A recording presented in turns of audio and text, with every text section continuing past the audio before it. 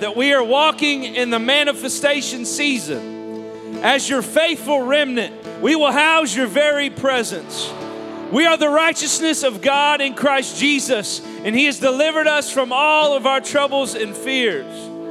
We are no longer victims, but we are victors in Christ. We will not be deceived by the lies of the enemy, but we will give health, healing, and wholeness to the hopeless and those in despair. We will live under your anointing and see the revealed purpose of Christ in each of our lives. We declare your everlasting word on earth as it is in heaven. Do you want to see heaven on earth this morning? Your kingdom come, your will be done on earth as it is in heaven. In Jesus' name, let us pray. Father, we exalt your name high. You deserve all praise, honor, and glory. We believe our declaration this morning. We believe in the power of the preached word of Jesus Christ. And I pray you would anoint our pastor this morning to bring the word you've placed in his soul, that it would pour out of him this morning, and that we'd be ready to receive what you have for us, Lord. We give you praise in Jesus' name. Amen. Please remain standing for the reading of the word found in the book of Ezra, chapter 3, verse 10 and 11. Ezra, chapter 3, verse 10 and verse 11. And when the builders laid the foundation of the temple of the Lord, they set the priests in their apparel with trumpets, and the Levites, the sons of Asaph, were with cymbals, to praise the Lord after the ordinance of David the king of Israel. And they sang together by course in praising and giving thanks unto the Lord, because he is good, for his mercy endureth forever toward Israel. And all the people shouted with a great shout when they praised the Lord, because the foundation of the house of the Lord was laid. May the Lord give praise and honor to this service today. Amen. Hallelujah. You may be seated. Let me give you an introduction of our message here today, and so that will give us an understanding exactly what is going on. Here is the historical situation concerning our text. First of all, Babylon, as we all know, invaded Israel 3 different times. The first time was in 605 BC, when they disposed the king and took vessels of the temple, as well as promising young leaders such as even Daniel. The third and annual final invasion, we'll skip the second one for right now, was in 586 BC, when they had completely destroyed the city of Jerusalem and the temple during the time of Zechariah. So that's what's taken place at this particular time. It is here within our text that Israel has been in captivity to Babylon for right almost 70 years, exiled away from their homeland. The Jews have been scattered, the temple has been destroyed, the priesthood has been slaughtered, the precious vessels and sacred writings has also been destroyed, families have been ripped apart, children have been killed and abused and taken from parents, mothers and daughters have been sold as slaves. The land of Israel lies desolate, it's ravaged by war, and the once proud nation is not only conquered, but it's banished from its homeland. Morale is sagging, faith is lacking in God, and when the cruel Babylonian empire appeared to be given away to the Medo-Persia, a sense of hope began to be reborn among the Jews, because there was a man by the name of Cyrus, the Persian leader, who allowed a few of the Jews to begin to filter back home to rebuild the temple. As a matter of fact, he even gave them some gold and resources and money to do it. The small but handful of exhausted but stubborn Jews returned to live amid the ruins and the waste of that old city. They find Jerusalem in a disaster. It is in this dismal and this despairing context that God begins to announce a work of restoration. I love that one song that they sung a while ago, that God is able to do it again. I want to tell you, don't know how he's going to do it, but in your darkest, bleakest hour, in the times when you think it's an impossibility, when you think it's just gone over the edge, there's no way out, I'm here to tell you that God comes ringing in loud and clear, that he is a God of restoration. How many believes that God's a God of restoration? You cannot get so deep that God can't pull you you out, you can't get so far away that he can't bring you in. That God is a God of restoration. But among them to return was Zerubbabel in the first wave. There were three different waves of the Jews returning back. There were three different attacks that conquered them, and now there's three different waves of Jews being sent back home. And the first wave was under a leader by the name of Zerubbabel, and with him came about 40,000 individuals, and their desire was to rebuild the temple.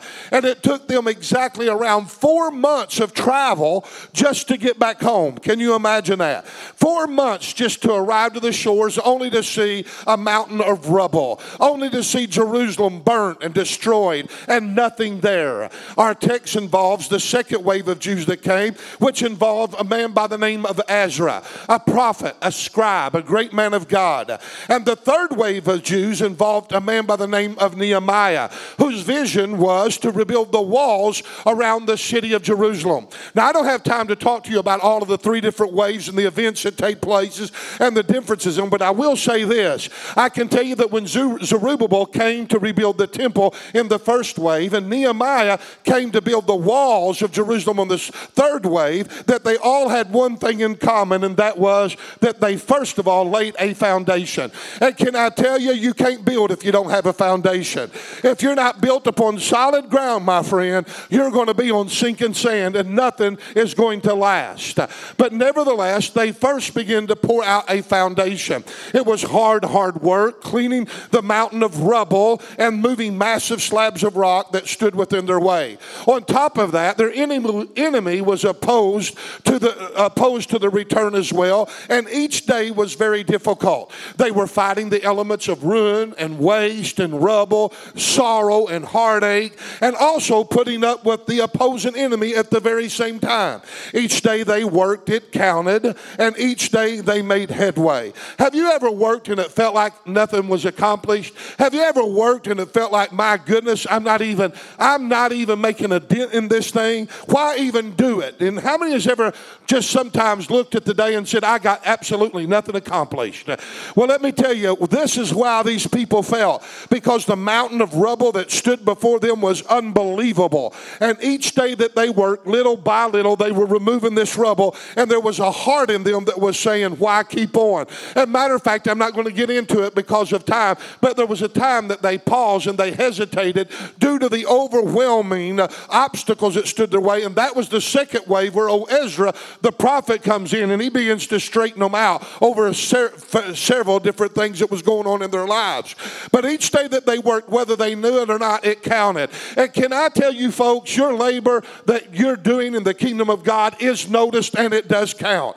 It may not seem like you're headed anywhere. It may seem like you've prayed and prayed and prayed, and nothing seemed to really happen miraculous in your life. But I want to tell you, there's not one thing that you do that God does not give you a reward for doing it. You can't even give a glass of cold water away without receiving a reward from the Lord. Can I have an amen?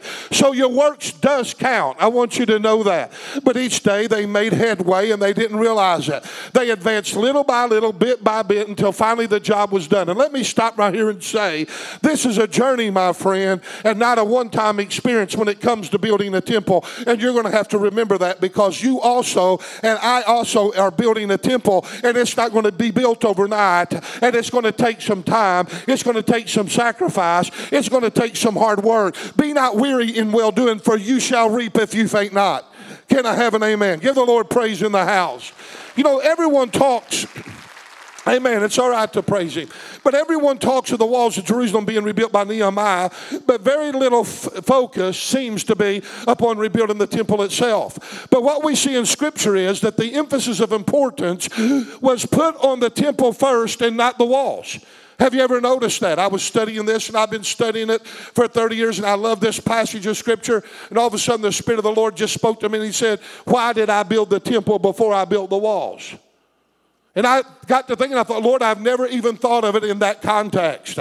But the walls of the city were not built first, but rather the temple itself. The walls of the city were built 92 years after the first wave of captivities when they were taken into captivity, and 22 years after the first wave of the captivities coming back home. In other words, when Zerubbabel come back to actually reestablish and build the temple, it took them 22 years to do it.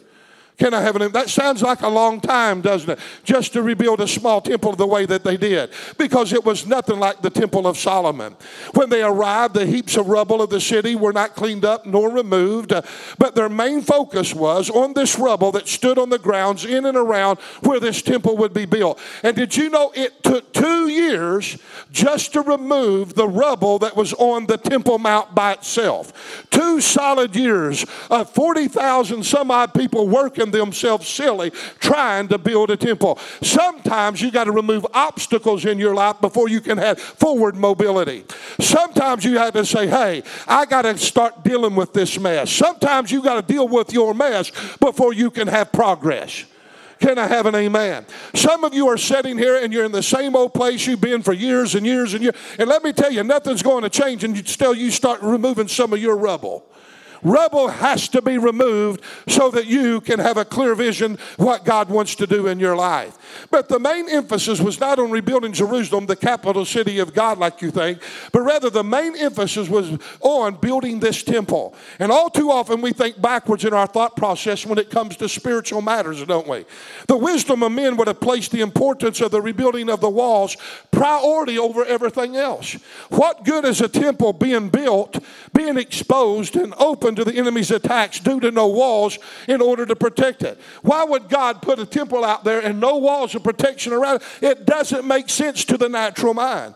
However, the carnal mind is always at enmity with God, and God has always chosen the foolish things of the world to confound the wise, hasn't he? The walls represented the protection of the people, by the people, and for the people. But it is here on this premise that we see that God reveals to us that the temple itself represented the protection of Jehovah upon the people, and not man-made walls or man himself. In other words, God says you don't need no walls to protect you. He that watches over Israel never slumbers, nor does he sleep.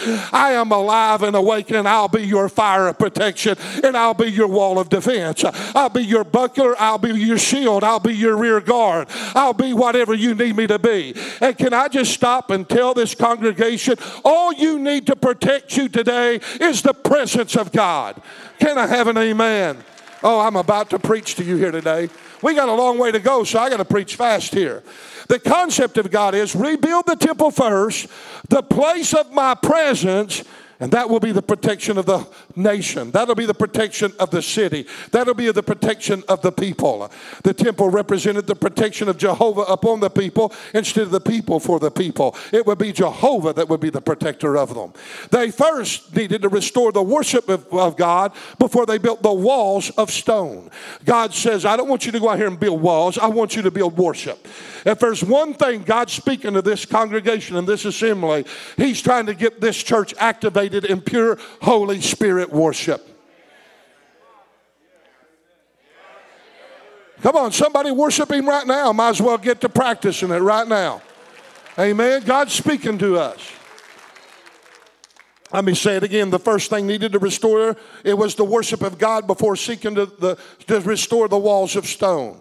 We have to always remember restoration begins first in building the temple, the habitation of God, the dwelling of God. Then the walls can be built secondarily. The walls represent the structure of our lives. They represent perimeters, boundaries, priorities. And perimeters and boundaries and priorities that sit outside of God's presence is nothing more than religious conformity and humanism. Let me say it, it's very dangerous to set perimeters and boundaries and priorities outside of God's presence governing you. Why? Because they will always be very legalistic in nature, they'll be self-righteous in nature, or they'll be too loose. No one can set perimeters in a right way without God's presence guiding them.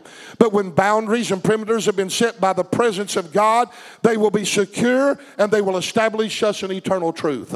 There are so many people misguided and lost due to not having presence govern them. Everybody does what's right in their own sight, and that's what gets them in trouble. It's not that you need to be doing what's right in your own sight. It's you better be doing what's right by what's in the sight of God for your life. And that can only be found when you have a relationship with Him that's built upon presence. The walls weren't started until the third wave of captivities returning 22 years later. Zerubbabel started, the walls wouldn't be built for another 22 years. So they lived without what we seem to say, protection, for 22 years without walls. What good is walls or structure if God's not there to protect you? What good is it? They had walls before, but it didn't work, did it? Because God had lifted His presence. And this is why the psalmist said in Psalms 127 verse 1, except the Lord build the house, they labor in vain that build it. Except the Lord keep the city, the watchman waketh in vain. Restoration must begin with building the temple and reestablishing God's presence. Then the walls can be built, but the walls have to be secondary. When we get the house of the Lord in order, everything else will fall into place. Seek ye first the kingdom of God and His righteousness, and all these other things will be added unto you. Even among all the opposition that they had, it took them only 52 days to rebuild the walls around Jerusalem, while it took 22 years to build the temple. That's a big contrast. So what's that speaking to us? When I looked at that and I said, God, what are you trying to tell me? And He said, I want to tell you what I'm telling you. Get my presence established, and when you do, everything will start accelerating. Woo! Are you ready for acceleration? I said, are you ready for acceleration in the presence of God? Are you ready for the plowman and the reaper to begin to see each other and all of it? You're reaping faster than the plower can put the seed in the ground? Are you ready to see some supernatural abundance, some acceleration in the Spirit? To get the temple in order. When the presence of God, it takes time to do that. Took them 22 years to get everything lined up, everything located, and everything rebuilt, and everything reestablished. But when it did, can you imagine? As tall as them walls were, and as wide as they were, and as long as they're all the way around that big city of Jerusalem, it only took them 52 days. There was an acceleration because presence had been established. Oh God, give the Lord praise for that. Oh God. Do me a favor, roll back your clock an hour right now. We got a long way to go here. The same principle applies to our lives as well, what took place with the children of Israel. When it comes to our lives, restoration begins in building the temple of the heart and not building walls to hide behind to protect us. And we build all kinds of walls. Don't got time to get into. I've cut a lot of my sermon this morning. Walls are much easier to build than the heart or the temple. It's a lot easier to be religious than it is to be righteous. It's a lot easier to go through a ritual than it is to go through in a relationship. Relationship takes work. Rituals don't. Rituals is nothing more than a shallow rut that leads to a deep grave. Can I tell you that again? I wished I could. I said that rituals is a shallow rut that leads to a deep grave. All too often we seek to build walls of protection without the help of God, and we struggle and we fail. We try to do these perimeters. We try to set these priorities. We try to do what's morally right without having the proper relationship. And all of our righteousness is as filthy as rags, and they count as nothing. Can I have an amen? And God would not allow Israel to wall themselves in and put their trust in walls this time, but He reestablished His presence with them first. He said, if you're going to last, if this thing's going to work, you've got to have my presence go before you. His presence must be the governing factor of their lives. The emphasis of important then was upon presence and not protection, because His presence would be the protector. And God's presence must become the priority and not religious conformity, the walls of do's and don'ts and the walls of rituals and the walls of regulations. We're good at all of that, ain't we? And the problem with following Jesus, I'm going to say this several times throughout this sermon, and I want you to write it down if you got it or tape it or whatever you got to do. The problem with following Jesus is that too often we are trying to be a better version of us rather than being a more accurate reflection of Him. And when I got to thinking about that, that's when we put our trust in walls. The trust within the structure of our life without having a relationship with Him. Let's say it again. The problem with following Jesus is that too often that we're trying to be a better version of us rather than being a more accurate reflection of Him. It's not about you getting better. It's about Him being better in your life. It's not about you becoming better. It's you dying out and Christ living within you. The temple was what the project was all about. And sometimes we fail to see that. It would be a mistake to think that God blesses craftsmanship, material work only when it's devoted to a religious purpose or cause. In other words, their concept was this. When the enemy comes up and it looks like they're going to overtake us, we got to get better. So what are we going to do? We're going to do this and we're going to do that. And we're going to activate ourselves and we're going to work over here and we're going to pray harder and we're going to do this. And we get all freaked out and we start running and trying to find the favor of God. And that is nothing more than a humanistic approach to trying to find favor. Favor does not come by your works. Favor comes by your relationship with the Lord. Somebody help me preach here this morning. It's not about works. It's about worship. It's not about religion. It's about relationship. It's not about being better, it's about being righteous with God. It's not about religious activities, but it's about presence. Religious activities make you feel good, stroke your ego, but I want to tell you what good is it if you have all structure, but you have no presence. Amen? It's not about rituals that we go through, it's about connecting and communing with the presence of God. Each and every one of us was designed to commune with God. Adam was designed to have fellowship with God, folks, daily, not weekly. Most people never even have any kind of communion with God until Sunday morning when they come to church. And then when they leave Sunday night, they'll say, all right, God, I'll see you next Sunday. Unless the enemy comes, and if the enemy comes, we'll do everything we can to try to please you so we can have your favor. Come on. That's what got Israel in trouble in the first place. Each and every one of us has a temple to build and not just religious laws and activities to conform to. Let me say it again. The problem with following Jesus is that too often we're trying to be a better version of us rather than being a more accurate reflection of who He is. We have all suffered loss. We've all sinned and come short of the glory of God.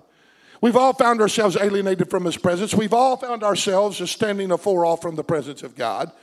As a matter of fact, none of us, as of yet, like the Apostle Paul, have obtained to perfection. There's work to do in our lives. The Bible tells us, Philippians 3:12, that Paul said, not as though I've already attained, either we're already perfect, but I follow after, if that I may apprehend that for which I've also been apprehended of Christ Jesus. We are all building a temple for God to dwell in, and that temple is the body of our flesh. Did you know 1 Corinthians 6:19 says, what? Know ye not that your body is the temple of the Holy Ghost, which is in you, which you have of God, and you are not your own? Every single believer here today is building a temple. It's your life. That's the temple. That's the dwelling place of God. We all have things that need to be repaired. We all have damaged goods. We have places of ruin, decayed places, torn places, weak places, inferior places, fleshly places, worn places. We all have them. This is not a time for us to build ourselves a walled-in safe place to seek refuge, but we have to seek out a habitation of God's presence.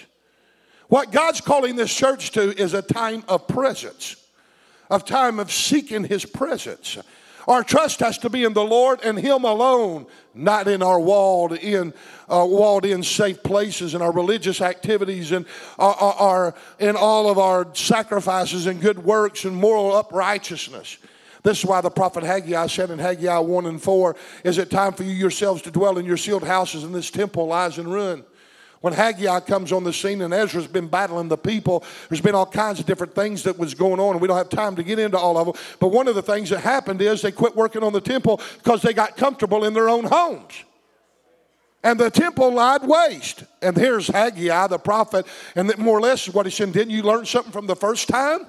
Didn't you learn that the most important thing is about the presence of God, and that presence of God dwells in that temple down there? And if that temple is not built, God's presence is not among you? But yet they walled themselves in their sealed structures called home, and it was their safe place. As one writer said, a home is a man's castle, and we build our man caves to hide behind, and we find our place of security in the confinements of stone or wood structures, just like Israel did. And we keep it up to date, and we'll polish it and make it modern, and we'll repair it when our wives make us do it. And we'll paint our houses, and we'll do all that. While all along, there is no effort to repair the house of the Lord, the spiritual temple of our lives at all. We go out here and we get involved in every carnal thing that there's to get involved in, but very little work goes into building a habitation of God for our lives. Building this temple. We cannot serve God without establishing the temple of God in our hearts on a regular basis. This thing has to be a communion with the Lord every single day of your life. We have to have devotions with the Lord. We have to learn to worship God, not only at church. Worship is not a church activity. Worship is a lifestyle. Can I have an amen? The walls of life offer no protection whatsoever. We hide behind walls of religious activities, good works, moral uprightness. But what we have to realize is what gave Jerusalem security was not the walls of stone, but it was the stone of Zion that gave them the protection. Isaiah 28:16 says, therefore this saith the Lord God, behold, I lay in Zion a stone for a foundation. It's a tried stone, a precious cornerstone, a sure foundation. Somebody say sure foundation. And whosoever believes will not act hastily. You believe that? Then you'll not act hastily. This, of course, is referring to the Messiah, Jesus Christ, our chief cornerstone.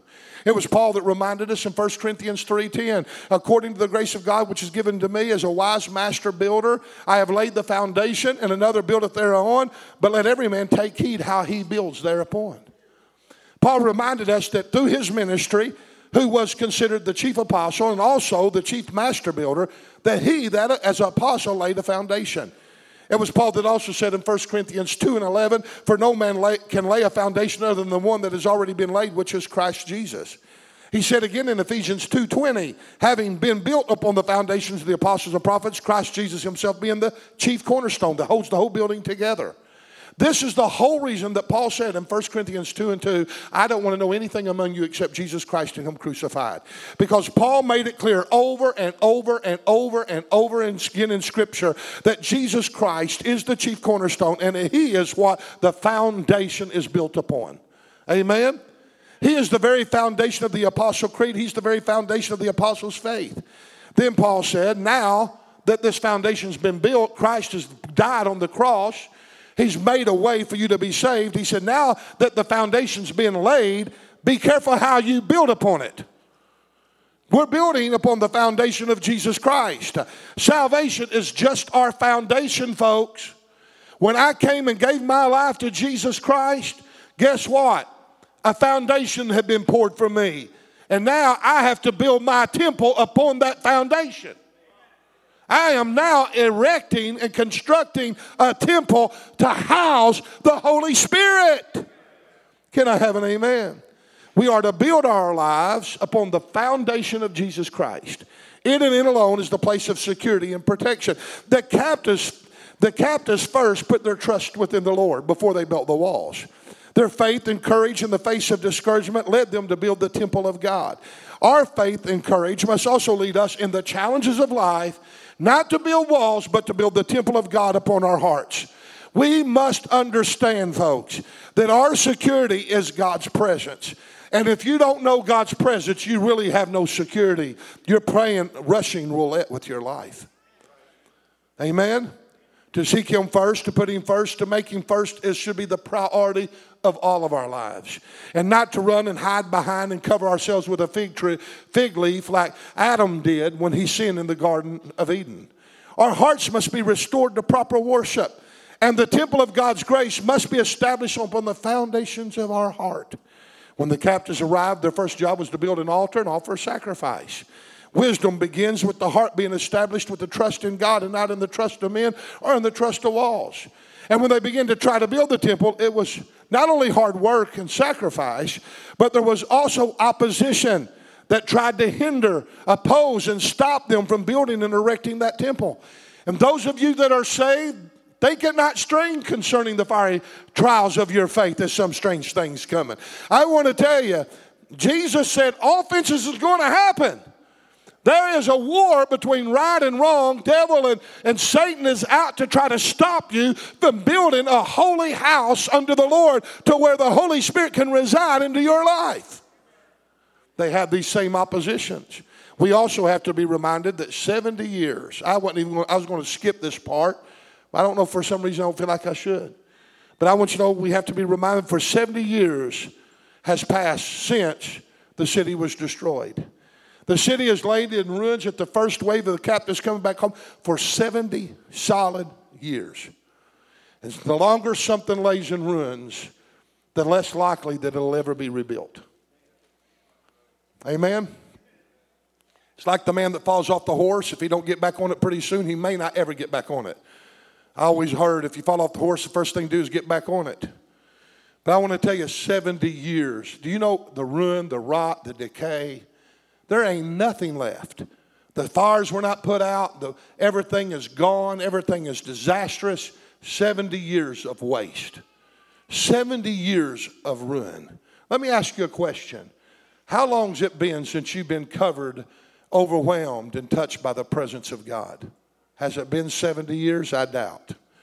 But 70 years, God's presence had left the city of Jerusalem. It's a lot easier to build something new than it is to try to resurrect or erect something old. How many knows that? Amen? There's more rubble and ruin to deal with in the fall of a city or a temple than there is to just build a new temple on new ground. And it's true that God is a God of restoration. God is a God of restitution. God is a God of healing. But there is consequences to our failure and our backsliding. There's consequences to it. There's more rubbish, waste, hurt, pain, and other consequences that we'll have to deal with if we backslide. This is why that Paul said that when you build upon this foundation, build upon it wisely. It's important that we build it right the first time so that we won't have to ever experience or face trying to rebuild something that's been destroyed in our lives, ripped apart from us, because there's a lot of heart, heartache, and pain, and a lot of loss that goes with that. Restoration is possible, but it does have its consequences. When they begin to rebuild the temple, the old man sat around and they wept. Here they are, building the temple. The old man sat around and wept, not because they're being able to rebuild the temple. You would have thought that's why they wept. They're excited. They're weeping. Oh, we're getting to rebuild. No, they wept because they said it'll never be like the other one. Solomon's temple was grand and glorious. Oh, it can't ever be like. And they're crying about the past. And even though restoration would happen, they had to deal with the thought, the ideology, and the mindset, it'll never be the same. Do you know how hard this mindset is to overcome? God spoke to me and he said, there are people that are sitting in this service and they got this very mindset. You'll never match up. You'll never arrive again. You'll never be equal to what you once was. It's hard to be restored when you think that you'll never arrive to the status that you once were. Amen? And this happens due to all the rubbish, the waste, and the ruin sitting there staring you in the face. And you look at all the hurt and the pain and the loss and the bruises and the wounds and the blood and all the ravages of war that took place in your life that caused you to make one bad decision or two bad decisions that caused you to fall from the grace of God. And all of a sudden you're looking around and you're thinking, oh, I'll never be able to get back to where I once was. That's a lie from the pits of hell. Because when God restores, he does not put a patch on it. He makes it new. Woo! When God does restoration, when he looks at you, he says, what sin? He don't even remember. He puts you back as if it never happened in your life. So somebody here needs to hear about the mercy and the grace of our loving Heavenly Father. The Jews are on their way home, and God is going to restore, and the latter house will be greater than the former house. Oh, I wish I could spend some time right there. I got to move on, though. Their sin and rejection of God's rule of law was what caused them to be carried away into Babylonian captivity in the first place. Psalms 118 verse 2 talks about it. The stone which the builders rejected had become a chief cornerstone, and that was a prophetic word of the coming of Jesus. And when they seen their enemies, before they were even led out of captivity, the enemy came up. You know what the emphasis of importance were on them people? What do you think it was? Go back and read the book. They're sitting there, and here comes the Babylonian armies coming in in the different waves. And all three times, you know where they put all their effort, all of their hard work, restoring the breaches of the wall. Oh, they're coming over the wall here. We got to go restore that, fight them back and try to repair the wall. That's what we do as well. Instead of pursuing presence, they just got caught up in the increase of religious activity. Do good moral works. Their concept was, well, if I pray more, if I work more, if I sacrifice more, if I give more, then this building, then this structure is going to stand. No, no, no, no, no. That's just structure. Can I tell you, their main priority and emphasis should not have been on trying to repair the wall, but should have been repairing the temple and the presence of God back in the camp of Israel. Symbolically speaking, we are to keep pursuing and housing the presence of God. That's our main job. You know what your main job as a Christian is? Relationship. Loving the Lord. When your structure isn't governed by presence, then you have no security, and you will be carried away into captivity. Your priorities, your boundaries, your perimeters will all be out of order. And it will lack spiritual governing of favor and blessings that provides the hedge of protection. How many knows that if the hedge of protection is not there, what happens? According to the book of Ecclesiastes, the serpent bites. At the time of our text, we have to understand all was accomplished at this particular time of what I read to you was that the foundation was laid. Zerubbabel's come, they've removed the rubble, took them 2 years and 4 months to get that done. 4 months of travel, 2 years of work. Now, then they have to actually pour the foundation, which took them a lot longer. It took them 2 years just to remove the rubble. So here, we're up in the 3rd, 4th year already, because the foundation's been laid. They hadn't set up the curtains or the gold or the altar. There's no walls put up. There's no roof put on the temple. At this point, they had only laid the foundation. It was at this point that the people took kind of a pause, and I'm going to read my text, and this is what happened at this point. When the builders laid the foundation of the temple of the Lord, they set the priests in their apparel with trumpets, and the Levites, the son of Asaph, with cymbals to praise the Lord after the ordinance of David, the king of Israel. And they sang together, of course, in course and praising, and giving thanks in the Lord, because he is good, for his mercy endureth forever toward Israel. And all the people shouted with a great shout, and they praised the Lord, because the foundation of the house of the Lord was laid. Now folks, get a picture of this, because the Lord just kind of dealt with me. It was upon the finishing of the foundation that the people made so much noise shouting and worshiping that it could be heard afar off, the Bible says. It says it in Ezra chapter 3, verse 13. Listen to it. So that the people could not discern the noise of the shout of joy from the noise of the weeping of the people. For the people shouted with a loud shout, and the noise was heard afar off. What did that just say? Let me analyze it and put in modern day English. It was saying that the voice of faith and worship for the future had to be louder than the weeping of those over the past.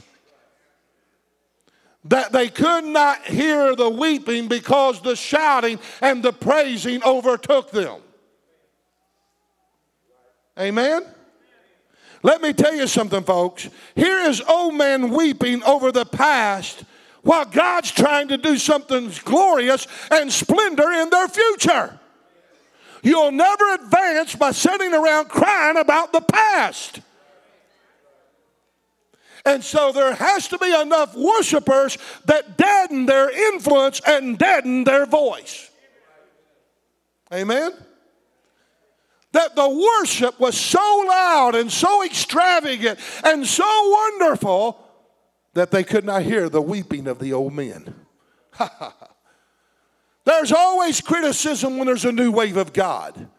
There's always people wanting to go back to the past, the good old days, the wonderful days. Well, I want to tell you, every new day is a day of splendor and glory in the presence of God. And every new day, God wants you to taste and see the new things of the Lord. He don't want you to eat old stale leftover bread that you've done experience. God's got a manifold blessing waiting for the church if they'll only believe and receive the presence of God. Oh, hallelujah.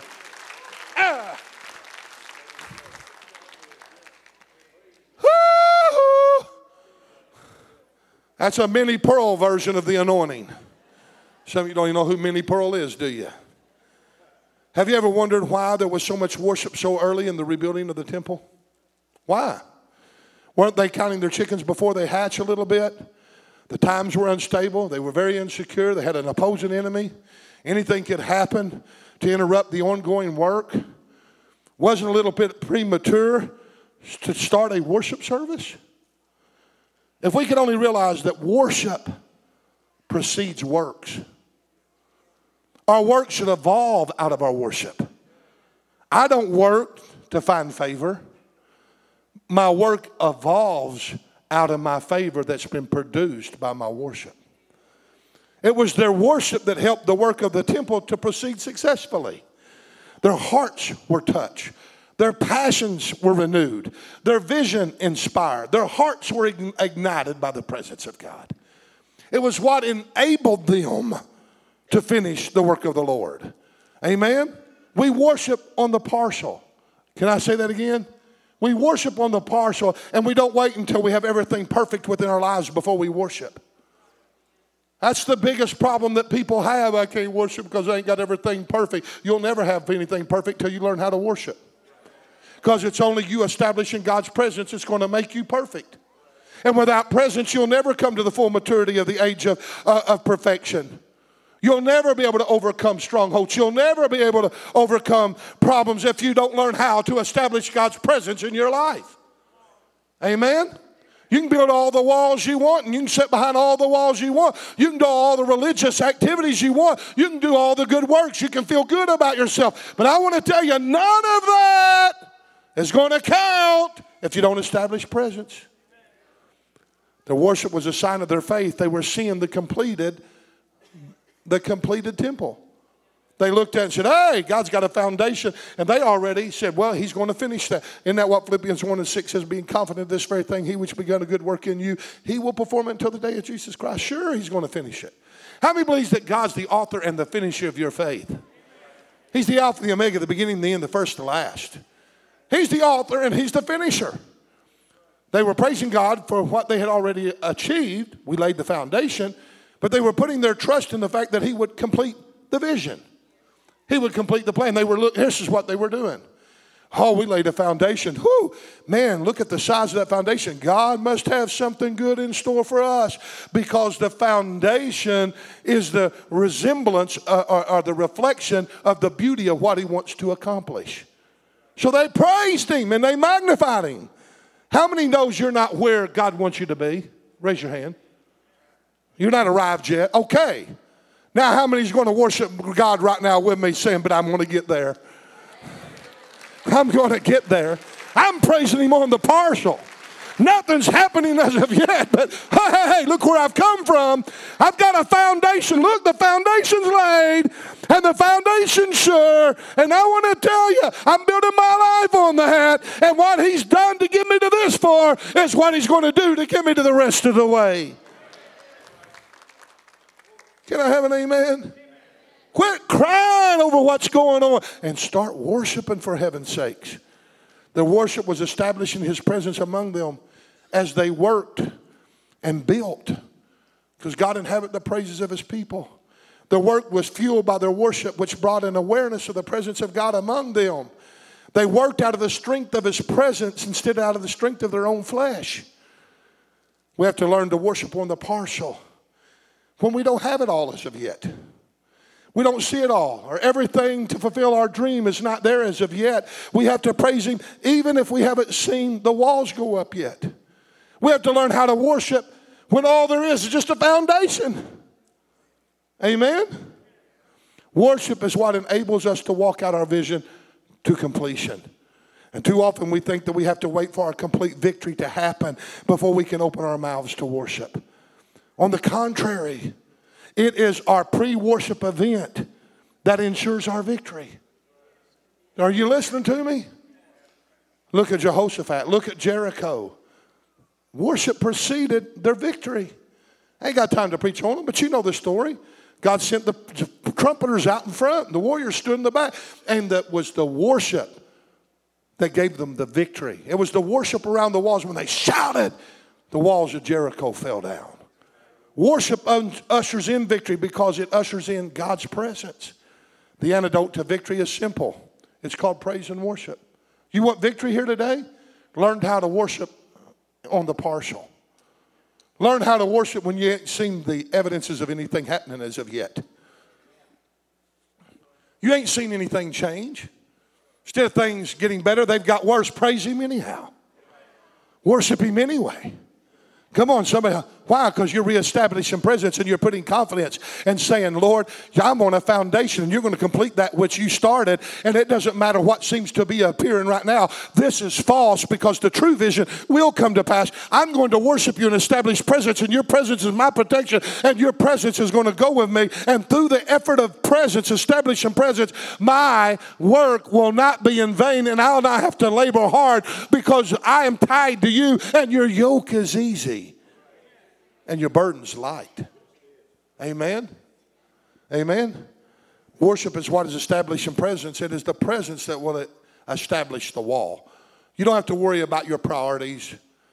You don't have to worry about your convictions. Everybody's got different convictions. You know why? Because everybody's at a different level of the presence of God. Our lives must be built by presence. That presence that cleanses us, refreshes us, challenges us, convicts us, corrects us, empowers us. I remember one time we was over in 9th and Cedar in the early part, in the early 90s. And one night we had a foot worship. The ladies went in the back and the men were out in the front in the sanctuary. And we were sitting there and we were just going through a normal, everyday routine of washing feet like we always have in the past. In other words, we don't do it every day, but we do. It's the same. We've done it the same way. And all of a sudden, for some reason, my brother-in-law, Bruce, happened to just get behind a microphone and start singing. And when he did, the glory of the Lord come down in that place. And I mean, things started happening. The presence of God was so strong. People were laid out, men were laid out, wallowing in the floor, crying and moaning and groaning, and people dancing and people shouting, and just a glorious time, a glorious event. After the service, a young man come up to me and said, boy, everything I've been trying to do, I've been doing this. And they were good things. They weren't bad things. They were all about trying to get closer to God. He said, but what happened here tonight established me and done more for me than all of the works put together, is just feeling His presence. We have to have His presence. It's always not about a feeling, but it's knowing His presence. If we want to have it all together before we praise Him, then we'll praise Him in a flawed structure due to walled mentality, and our worship won't even be pure. Amen? This is where we put trust in walls instead of presence. It's all about presence, folks. I'll be closing here in just a second. Like that of Moses. Moses says, if God don't go up, we don't go up. If that cloud moves, we move. If that cloud stands still, we stand still. There was a 10-year study of dozens of families. And it was determined that nearly 90% of the time, something was wrong with their marriages, their kids, their finances, their work conditions, or something. Something was always going on in these families. And this was typical in every single one of these families. Every one of them. You know what that tells me? That if you wait for everything to be perfect before you worship, you'll only be worshiping 10% of the time of your life. Because there's always something going on. You get the kid corrected and the husband gets crazy. Amen? You get the husband in line and the dog goes mad. Come on, every time you turn around and get one thing corrected, something else comes up in its place. Every time you turn around, there's always noisome pestilence buzzing around and the flies of our apothecary trying to stop us from advancing. Worship Him. Even though you have not seen the full evidences of things hoped for, longed for, and petitioned for, yet you have to learn how to worship God on the partial. You know, King Saul never found God's presence for himself. Never.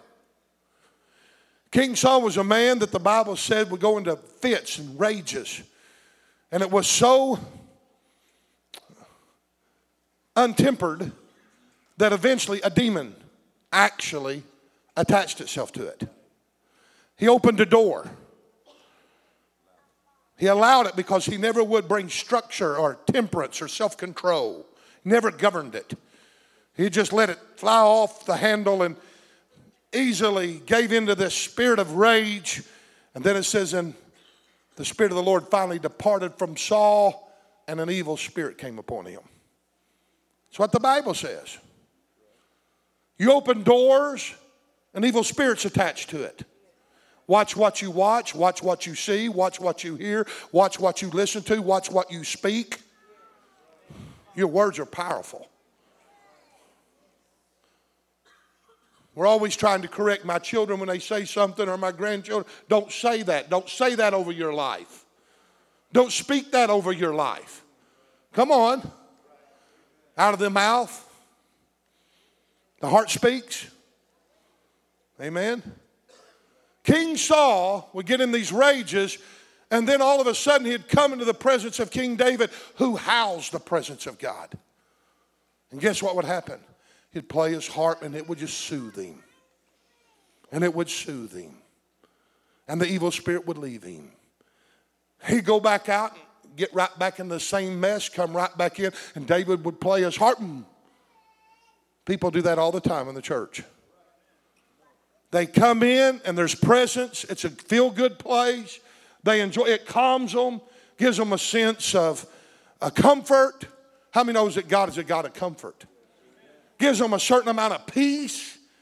They come in and say, I don't know exactly what it is I feel, but there's just something about this place that I feel good in. But they never learn how to establish that for their own selves, and they go outside of the walls, and it's torment. Only for them to return back the next Sunday to get another fix. They never learn how, though, a lot of them, to get that presence for themselves. But there'll come a time when David's presence does not satisfy you. You either got to get it for yourself, or you'll go over the edge. Come on now. Because there came a time when he came in with a rage, and David played, and it had no effect upon him. And he took through and threw a javelin at it and tried to kill and silence David. And what we got to learn is that we got to learn to establish presence for ourselves. And God was telling Israel, you're the apple of my eye. You're my chosen people. But I want to tell you something. I can't protect you if you put your trust in the walls of men and in the structure of stone and wood. You've got to have presence. Did you know that after they got it together, built the temple, erected it, and the glory of the Lord came back, that Israel never served idols again? Never. Their whole history was full of serving idols. Up, down, in, out, curse, come on. But after that, they never, ever served idols again. We need to establish presence here this morning. Would you stand with me today? Hallelujah. I'm glad to hear that I don't have to have everything together before I can establish presence.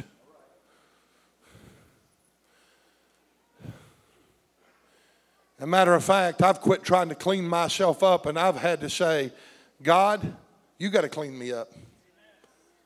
And so I come when I do something wrong, or I do repent, of course, and those kinds of things that we're supposed to do.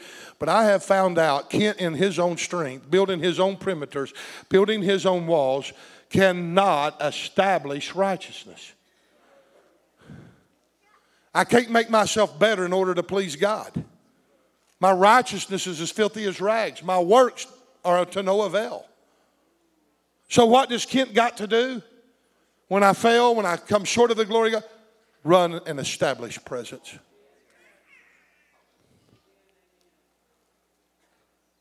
I heard someone say the other day on television, and I thought, I got to think that through. He said, under the old covenant, you could break the commandments, you could break the covenant, because the covenant was between God and man. I agree with that. But on the new covenant, a better covenant, you can't break covenant. Because the covenant is established between Christ and God. That covenant can't be broke. You can disfellowship yourself from it, And you can reap the consequences of not having the results of it, but you can't break that covenant because that covenant is everlasting. So that tells me that God's love for me is everlasting. That no matter where I'm at or what I've done or how far I've been carried away or how deep pit I'm in, that the covenant remains true.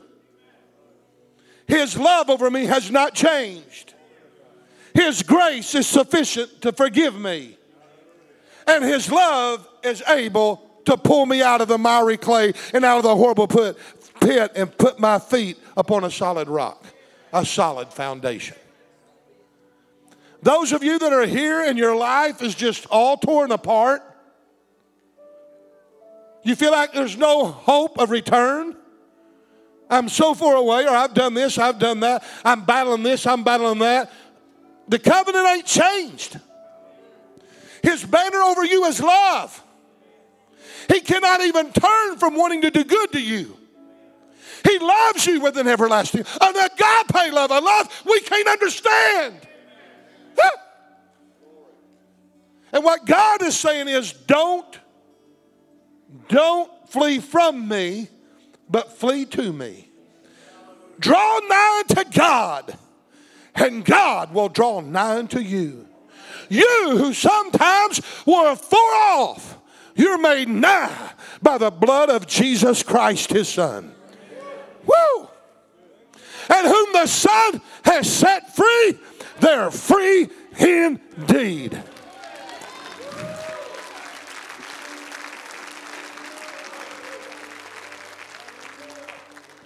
I'm here to pray for some people that's struggling. To say I'm struggling does not mean you're sinning necessarily. I'm struggling.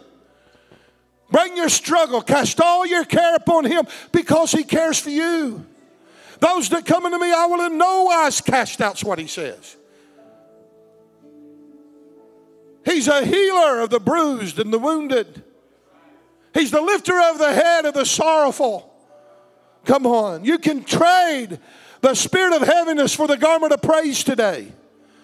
You can find that God is true and everlasting, and His love is overwhelming, and His love will draw you and keep you and sustain you if you'll only trust Him. But you got to establish relationship.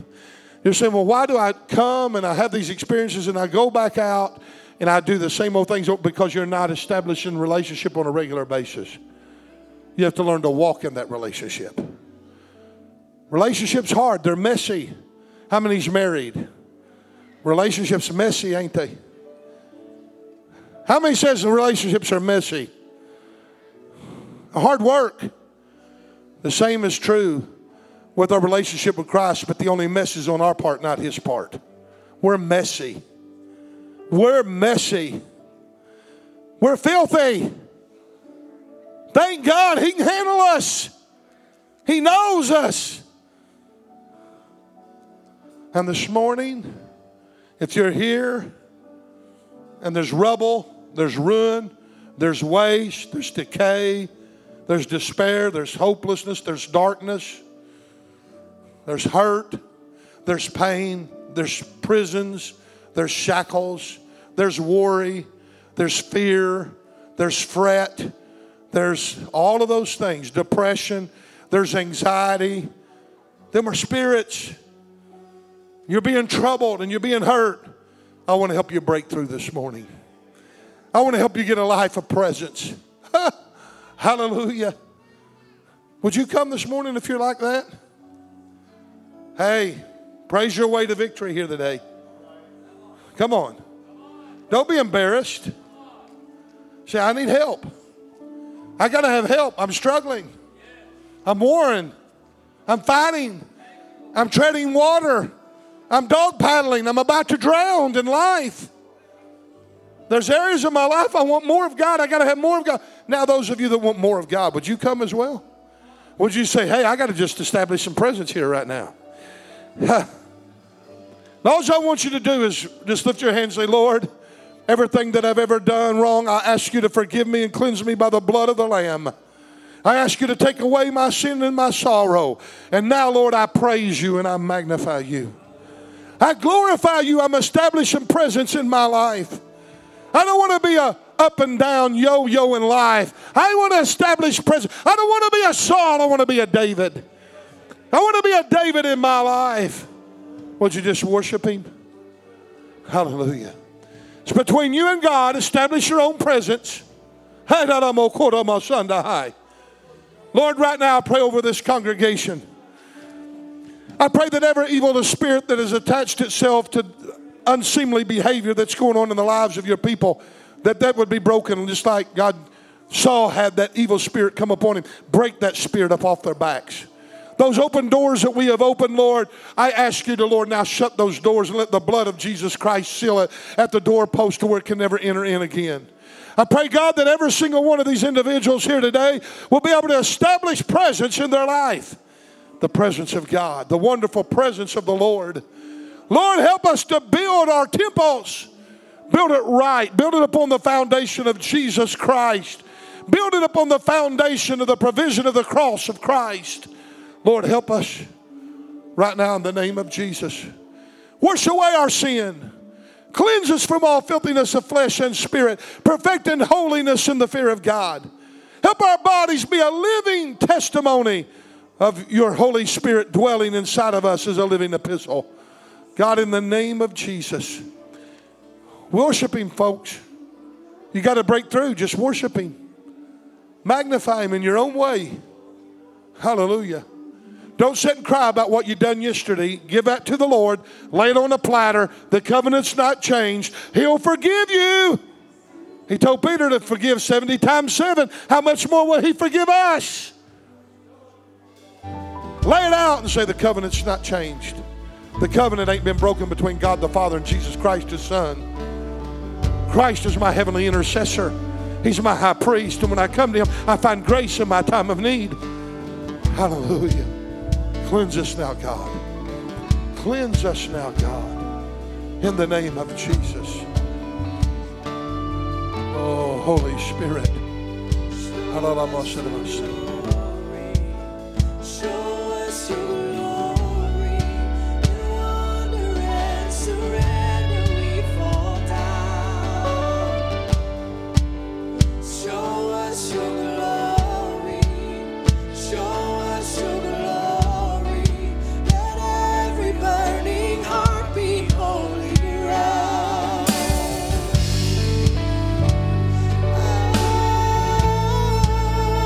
Oh, holy ground.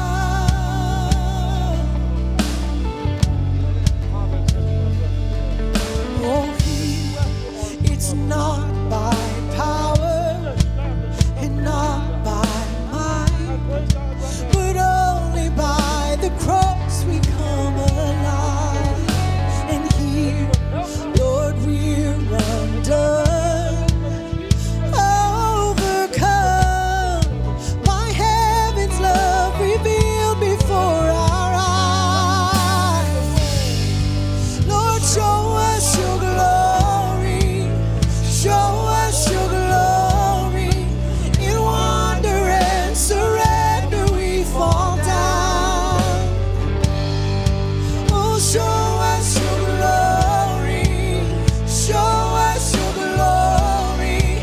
Let every burning heart be holy ground. Show us, Lord, show us your glory. Show us your glory. In wonder and surrender we fall down. Lord, show us your glory.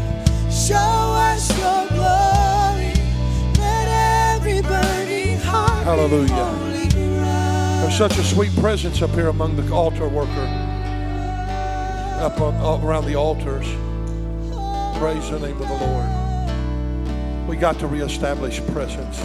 Work at it every day. And you know what I'd like to do? I'd like to put the enemy on the run. And the way I'd like to do that, I'd like for us to lift our voices in a minute of praise and worship to where they can hear it afar off. I want the worship to drown out the weepers. Amen. The sorrowful. Would you right now lift your voice? Would you give the Lord some of the highest praise? Come on, let them hear it afar off. Hallelujah. Praise the name of the Lord. Yes, He's worthy. He's worthy. His covenant is everlasting. His truth endureth to all generations. Hallelujah.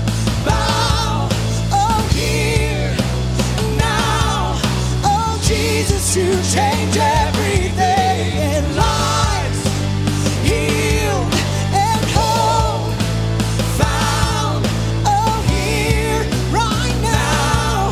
Oh, Jesus, you change everything in chains. They will fall and fear has to bow here, now. Oh, Jesus, you change everything.